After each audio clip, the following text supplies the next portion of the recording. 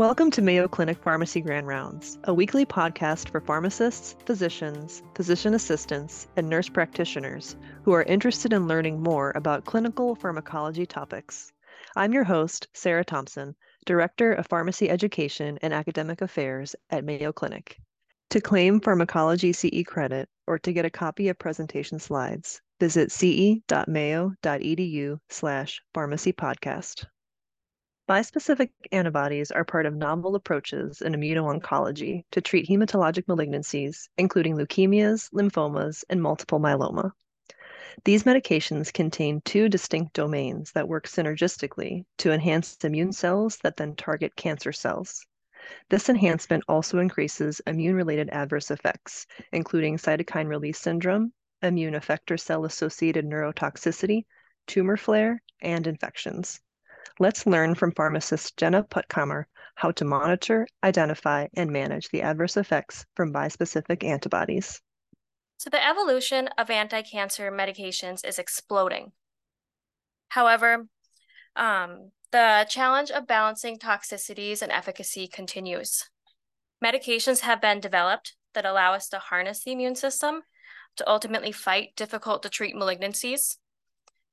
However, this doesn't come without its own risk, and sometimes the drugs do bite back. Today, we'll be discussing bispecific T-cell engaging therapies. We will be specifically focusing on the overall infection and toxicity management. But with this, I first want to describe the mechanisms and the efficacy of our bispecific therapies, and further discuss the etiology of our bispecific toxicities adverse effects, as well as a focus on infections. And finally, we will apply what we have learned today to design a supportive care plan through a patient case to ultimately prevent and manage bispecific related toxicities.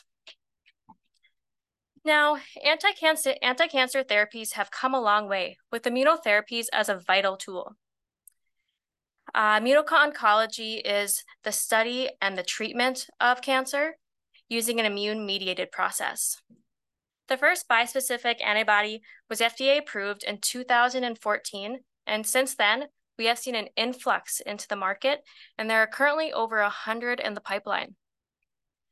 Bispecific antibodies are similar to the well-known monoclonal antibodies, as they utilize a antibody base or fragment to facilitate immune cell engagement to ultimately fight cancer.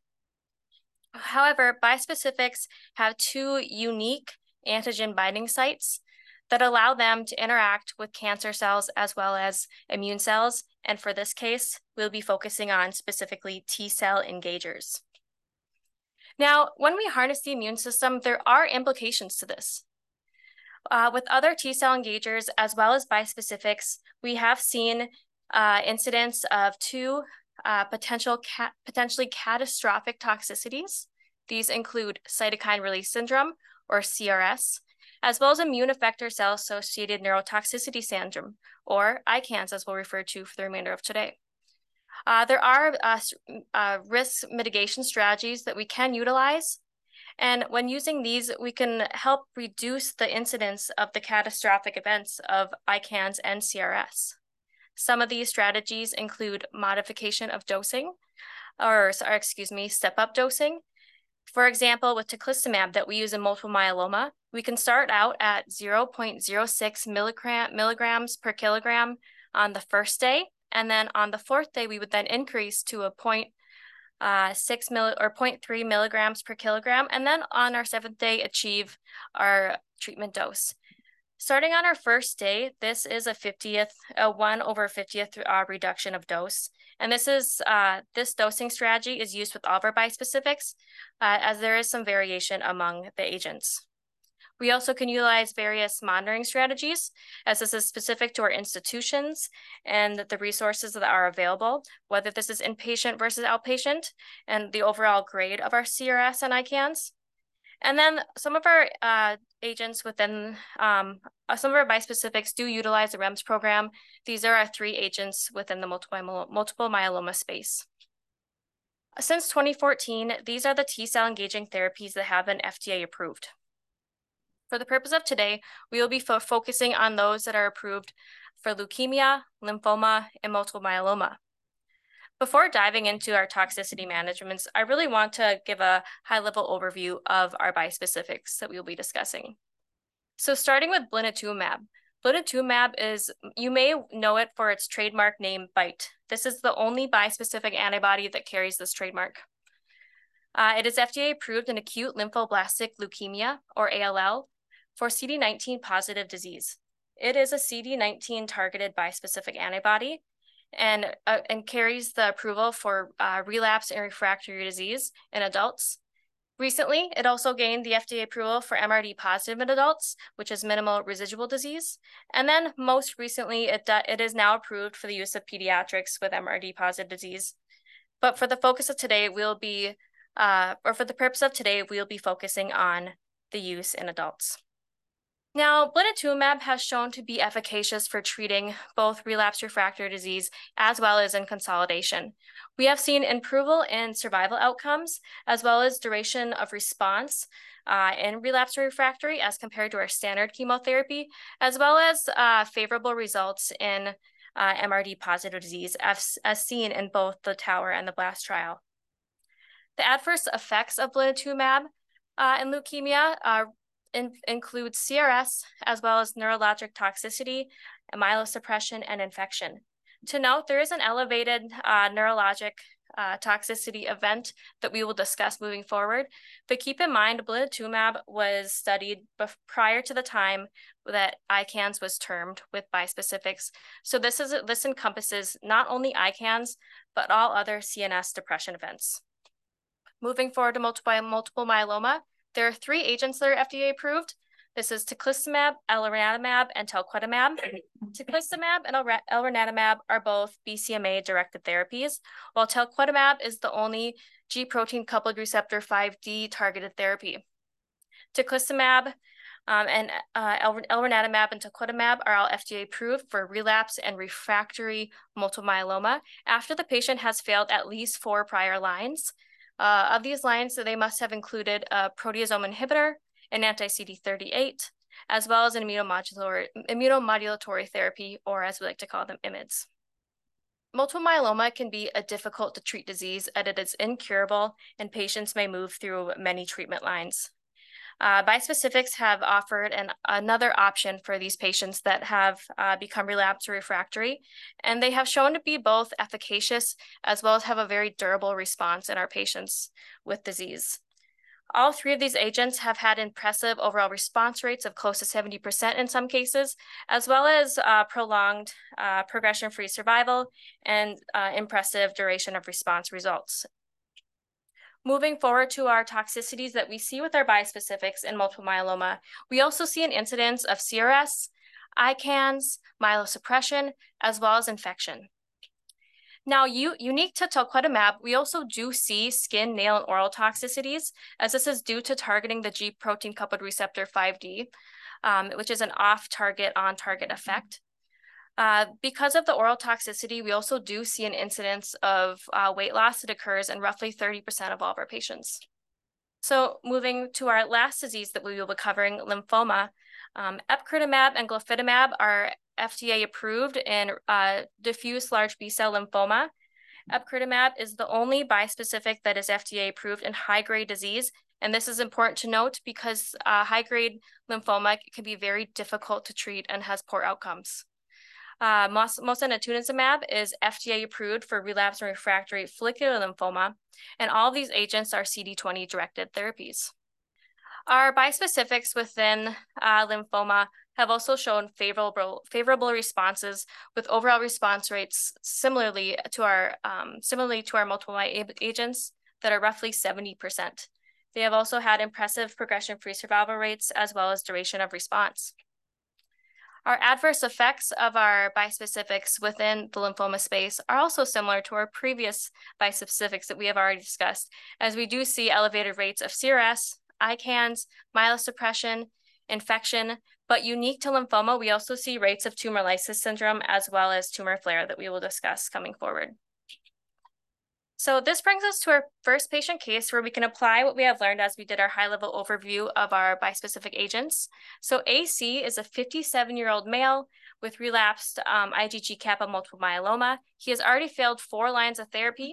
An initial plan was made by his team to pursue CAR T therapy. However, due to rapid progression, his team decides that they would like to pursue treatment with the bispecific with talquetamab. His team asks you if he qualifies. So feel free to refer to your poll everywhere. And it looks like we have a unanimous decision for B, which is correct.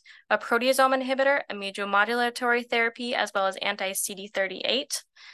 That is correct. But all 3 of these agents are required to be utilized prior to starting bispecific within multiple myeloma. This is consistent with actually all 3 of our agents, as we previously discussed, and patients must have already received 4 lines of therapy.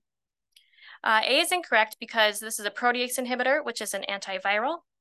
C is incorrect as autologous stem cell transplant is not excluded as an option, or patients are not required to have utilized cellular therapy, including an autologous stem cell transplants or even CAR T prior to using a bispecific. And D is incorrect for the reasons that we listed previously. So moving forward to our toxicities of our T-cell engagers, let's dig into these a little bit further, starting on CRS and ICANS. Now, CRS is an overwhelming immune inflammatory response that ultimately is the result of a massive release of cytokines throughout the body. This is an on-target effect of our T-cell engagers and results in the release of our cytokines that includes our interferons, our interleukins, as well as our tumor necrosis factors. However, the key cytokine that is the driver of CRS is suspected to be interleukin-6. Keep in mind that as we move forward, a lot of the data that we have with CRS and ICANS has been extrapolated from CAR T data. And so a lot of even our treatment methods have been extrapolated in the bispecific realm. So IL-6 has been seen to be highly elevated in patients with CRS receiving CAR T, which leads us to suspicion that this is driving CRS in bispecific therapies as well. Now, being able to target the cytokines gives us an option to treat CRS. This may include steroids to ultimately mitigate cytokine production to really dampen their immune response, as well as we can specifically target IL-6 using tocilizumab, which is an IL-6 inhibitor. Now, tocilizumab is not suspected to be useful for the treatment of ICANS, since tocilizumab does not cross the blood-brain barrier and is not expected to be effective. Our patients that present with CRS most commonly present with very mild disease. With this, they may present with potentially a fever as well as nausea. This would be considered grade 1. And then we are concerned that they may progress to a more advanced stage where we would see potentially organ dysfunction as well as organ failure. It's important that when a patient is receiving a bispecific, that we are aware of the potential catastrophic events that could occur so we could have proper monitoring in place. When we consider the risk factors that are associated with CRS, we may consider the exact dose that they are receiving and where they are within their SIP-up dosing. We would want to consider other patient factors that may include total tumor burden, as well as the disease that we are treating, as well as previous treatments that patients have received, such as lymphodepleting treatments for CAR T or stem cell transplants. We can see that CRS commonly presents on day 2 or 2 days after their most recent dose, but really can occur at any time. And it's important to keep this in mind if we ever do suspect CRS. We do see the highest rates within the multiple myeloma space, and these events are most likely to occur during our first dose of SIP-up therapy. And with our lymphoma agents, we are most likely to see CRS to present within our 3rd SIP-up dose or our 2nd, depending on the agent. There also is a risk of reoccurrence within these agents. There are various prophylactic measures that we can take to prevent CRS. As I mentioned, we utilize SIP-up dosing for all regimens that are specific to each agent. We can also consider using pre-medications. This table here I have outlines all of the recommendations from the package inserts. These include steroids, antipyretics, as well as an histamine blocker with diphenhydramine. And the overall dosing and frequency of these agents depends on their particular bispecific that we are pre-treating for. An additional method that is used specifically with glofitamab is the use of obinutuzumab. Obinutuzumab is an anti-CD20 therapy that ultimately can deplete non-malignant B cells, as well as occupy CD20 on both malignant and non-malignant B cells, with the goal to reduce the burden of disease prior to giving a bispecific. There is no concern, or there's little concern with obinutuzumab overall mitigating efficacy with our bispecific, as it has a lower affinity for CD20 compared to our bispecifics. Now, the grading of CRS that I have here is from the American Society of Transplant and Cellular Therapy group. They look at fever, which is seen in all grades of CRS, as well as the presence and severity of hypotension and the presence and severity of respiratory needs. In grade 1, as I mentioned, this is where we might see patients presenting with a fever as well as nausea, and then moving forward into grade 4, where we may see more organ dysfunction or potentially organ failure. These are our critical care patients that we may see in the intensive care units. For the treatment of grade 1, this can be a fun debate, as it really varies between agents, institution, provider preference, as well as our lack of guidelines. Specifically with our multiple myeloma agents, we may utilize our MSMART guidelines, which are specific to Mayo Clinic but are shared publicly. For the treatment of grade 1, we can perform monitoring in the outpatient setting if rapid escalation is available. Our treatment methods, as I mentioned previously, include steroids to overall dampen the immune response. This would be dexamethasone, as well as a cytokine blocking agents such as tocilizumab. The use of these agents varies, as I mentioned, whether we use dexamethasone first, or whether providers wish to utilize tocilizumab 4 hours after the patient has already received steroids, or sometimes we may even consider using tocilizumab upon initial presentation with CRS symptoms if the patients have already received steroids that day as part of their pre-treatment, or potentially even for early risk prevention. For grade 2 through 4 CRS, we also utilize steroids and tocilizumab, but these would be used around the clock, and our steroids would be of a higher aggressive dose. If patients are not responding to these agents, we do have alternatives that we can consider. However, these are off-label use. There is little to no data in the use of bispecific induced CRS, and the ideas of these agents have been extracted from CAR-T data. So we will not be discussing them any further today. Moving forward to ICANS. Now, ICANS is a very severe form of neurotoxicity, as I mentioned. The etiology of ICANS is less understood than it is with CRS. It is suspected to be driven by a cytokine etiology overall. And what we can suspect with ICANS is that cytokines are infiltrating the CNS, ultimately crossing the blood-brain barrier, activating our microglia, and damaging our neurons. Patients that do present with ICANS may initially present with altered mental status or even just fatigue, and our concern is that this would ultimately progress to potentially seizures or complete inability to understand or function. One thing to be cautious of with ICANS is many of the symptoms that we may see with ICANS can overlap with other encephalopathies. And so if we are treating our patients, we may consider even holding to reassess our symptoms.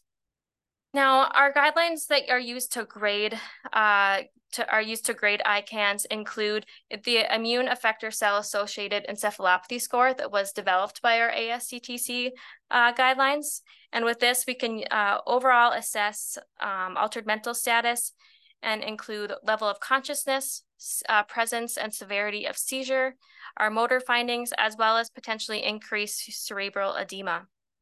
The presentation of ICANS truly varies with each bispecific that we are looking at. This outlines the overall onset as well as duration. and as well as our rates of neurotoxicity versus ICANS, as we've seen in literature.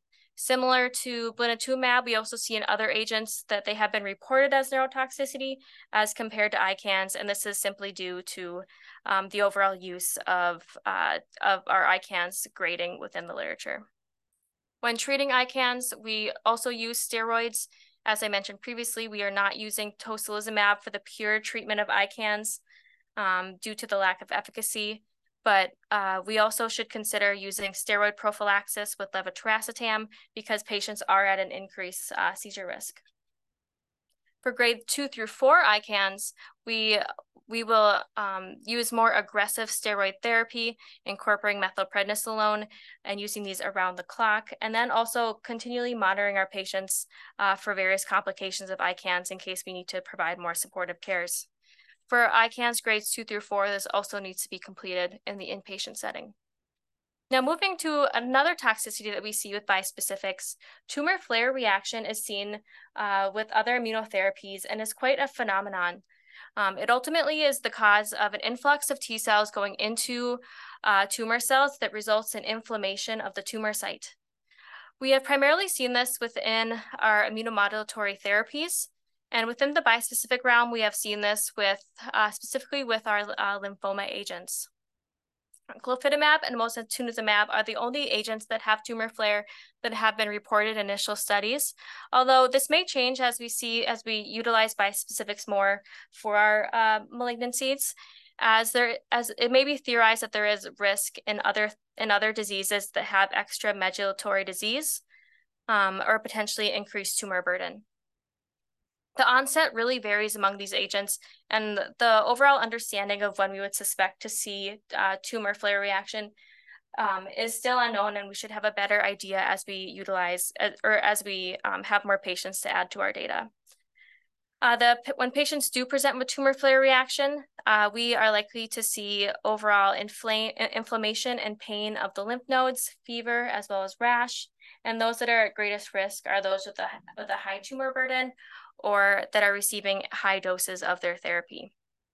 The treatment of tumor flare reaction truly depends on what we believe we are treating. It's important to consider that if we're seeing this inflammation of the lymph nodes, is this due to disease progression or is this due to the bispecific and overall influx of T cells? Before treating a patient, we should carefully consider what is occurring. However, if we do decide to treat for tumor flare reaction, at that point, we may consider steroids, but the risk of benefit should always be considered with using steroids in immunotherapy. The use of bispecifics is also currently being studied within our IMiDs or immunomodulatory therapies. And there hasn't been reports yet. We don't have the data available to say that there is an increased risk or an additive risk in using these therapies together, but it may be theorized and only time will tell. Now, a very important toxicity that we need to consider with our bispecific therapies is risk of infection. We have seen anywhere from 20 to 76% overall infection occurrence with our bispecifics in initial studies. And keep in mind that the use of antiprophylaxis within the studies has been primarily provider dependent. When assessing for risk of infection with our bispecifics, we are considering both patient factors as well as our specific treatment factors. And some of these may include the patients carry a high tumor burden. What previous treatments have they received? Did they receive excessive lymphodepletion where we would suspect that they will have prolonged neutropenia? Unfortunately, the prophylactic recommendations are quite gray. And we do have some guidance from our NCCN guidelines and package inserts, but we also must really depend on our own clinical judgment and overall expert consensus that we have. In regards to our incidence of infections, we have seen high incidence specifically within the multiple myeloma population. This includes our teclistamab, elranatamab, as well as talquetamab. We're also seeing high rates of overall neutropenia, as well as low IgG levels. Overall, the incidence is high, and then nextly, we can also see that there is an increased incidence within our other agents, but multiple myeloma does have the highest risk. We can, of our institutional guidelines that we can rely on, we can see here that the package insert does commonly defer to just standard guidelines. And within our NCCN guidelines, they do carry recommendations for blinatumomab, mosunetuzumab, as well as teclistamab in regards to infection risk. In these patients within the studies, we have seen infections of PJP or pneumocystis pneumonia, as well as bacterial infections, opportunistic fungal infections, and viral infections. With these, they do recommend using PJP prophylaxis as well as herpes zoster virus prophylaxis as well. In 2023, so just recently, experts got together, 12 experts within the multiple myeloma space and one in infectious disease, that understood that there was poor guidelines for recommendations of infection prophylaxis within bispecifics. And with this, they ultimately concluded, based on the studies, that all patients that are receiving bispecifics for multiple myeloma should receive both viral and PJP prophylaxis, utilizing acyclovir as well as trimethoprim sulfamethoxazole or Bactrim, as well as or in replacement, we may use dapsone as well as atovaquone. In patients that are that are suspected to be neutropenic, at this point, we might consider pentamidine for a greater coverage. Additional supportive cares that we can give our patients is if they become neutropenic or have low IgG levels. IgG, immunogamma globulin should be tested every every month in these patients. And if these are low, this is where we may consider additional bacterial as well as fungal coverage, but are not routine. Additional supportive cares that we can give these patients is IVIG replacement, as well as repletion of their neutrophils. So let's go back to our patient case. So AC completes his third suboptimal talquetamab. He returns to the clinic for workup of CRS. He is diagnosed with grade 1 CRS, grade 0 ICANS. He appears to be neutropenic, anemic, thrombocytopenic, and his immunoglobulins have not returned yet, but he has historically always been above 400 milligrams per deciliter. So before leaving the clinic, what antimicrobial prophylaxis would you ensure that he is taking? A, acyclovir, Bactrim, levofloxacin, fluconazole. B, acyclovir, Bactrim plus fluconazole. C, acyclovir plus Bactrim. Or D, only acyclovir. The correct answer is A, acyclovir plus Bactrim plus levofloxacin plus fluconazole. As we can remember, AC was neutropenic, and so this puts him at increased risk of opportunistic infections where he would need additional coverage for with levofloxacin for anti-pseudomonal coverage, as well as fluconazole for opportunistic and fungal infections. B is incorrect, as this does not include levofloxacin, which is recommended by the expert consensus in multiple myeloma. C is incorrect, as this doesn't include any therapy for neutropenic prophylaxis. And D is incorrect because it does not include Bactrim, which is a standard prophylactic agent, regardless if he's neutropenic or not. So let's move into our last toxicities, the last toxicity of bispecifics that we'll be discussing today. Now, this is unique to talquetamab and has not been seen in any other therapies. And this is specifically due to the off-target of GPRC5D. And so with this, patients are at an increased risk of oral, skin, and nail toxicities. So GPRC5D is found on our multiple myeloma cells, which are plasma cells, and they are highly expressed in multiple myeloma. However, they are also found within our healthy proliferating cells found within the skin, hair, nails, and on the tongue. And so with this, there is an increased risk of targeting these cells and potential damage and toxicity. So here on the left, we can see a case report of a 78-year-old male that received talquetamab. This was during his second week when he presented with toxicities to his hands and his feet, with separation of nail from his nail bed and overall peeling on his hands and peeling of skin on his hands and his feet.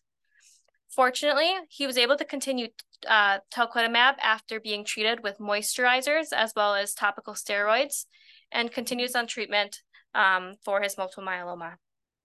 Now, as I mentioned, so targeting GPCR5D can result in skin and nail toxicity as well as oral toxicity. With this, there is quite a high incidence of these toxicities found within patients receiving talquetamab. With skin and nail toxicity, these can be quite delayed, and the oral toxicity we would expect to see earlier on within therapy.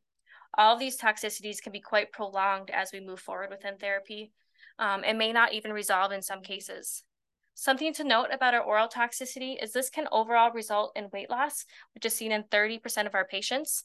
And common symptoms that you may hear from your patients may include change in taste of things tasting potentially even like cardboard or a dry mouth. Now, our treatment strategies with this is overall to prevent worsening of these symptoms, and to keep the cells or to keep our skin as well as the mucosa well hydrated. And with our skin and nail toxicities, we may utilize these strategies from the very get-go before starting talquetamab. This may include ammonium lactate lotion, as well as daily sun protection and maintaining oral hydration. With our oral toxicities, we'd want to maintain good oral hygiene. But one thing I'd really like to point out is these patients are at an increased risk of infection, as there may be skin breakdown within the mouth. And so making sure that we're always addressing for these. And then our management strategies would primarily include continuing our preventative strategies. In some cases, we may consider steroids, but utilization of steroids should always, but prior to using them, a risk benefit should be assessed. For weight loss, there are no recommendations specifically from the manufacturer on how to mitigate this, but one consideration is that if patients are having substantial weight loss, refer back to your institution on what your thresholds are for stopping or holding or adjusting therapies if there is a significant weight loss. So let's return to our patient case. So AC returns to clinic for cycle 2 of talquetamab. He's tolerating therapy well, but reports peeling of his skin and discoloration to his skin. So what counseling points would you reinforce for AC? So the answer is D, all the above. Now, all these are very important counseling points. And the reason I say reinforce is all of these counseling points should be addressed with the patient prior to starting talquetamab. And when they return to clinic, ensuring that they are continuing these practices as we are treating these toxicities.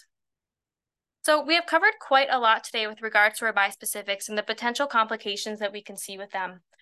It's important to note that bispecific T-cell engagers truly are flooding the market, and we are bound to see an increased utilization of them. And with this, we are also bound to see toxicities occur. Being able to identify and swiftly treat the toxicities is vital to allowing our patients to continue on these treatments that have been showing quite efficacious results in very difficult to treat diseases. Our toxicities can be significant. And for this, we discussed today CRS and ICANS, which can be quite catastrophic if not identified quickly. The risk of these toxicities are not equal with each of our drugs, as well as the diseases that we talked about, as we've seen an increased risk of infections and other toxicities, specifically within the multiple myeloma realm, as this may be due to the disease itself. Our multiple myeloma agents do utilize REMS programs, but our other agents so far have not. And keeping in mind that hospitalization may be required for some patients, or potentially all patients, depending on the institution that they are being treated and monitored at. As practitioners, we can always refer back to our guidelines, but it's important to always consider your own, your colleagues' expertise, as well as your own experiences moving forward with managing these toxicities. If you enjoyed this episode and want to hear more, subscribe using iTunes or your favorite podcasting app. Thank you for listening to Mayo Clinic Pharmacy Grand Rounds. Join us weekly for more exciting clinical pharmacology topics.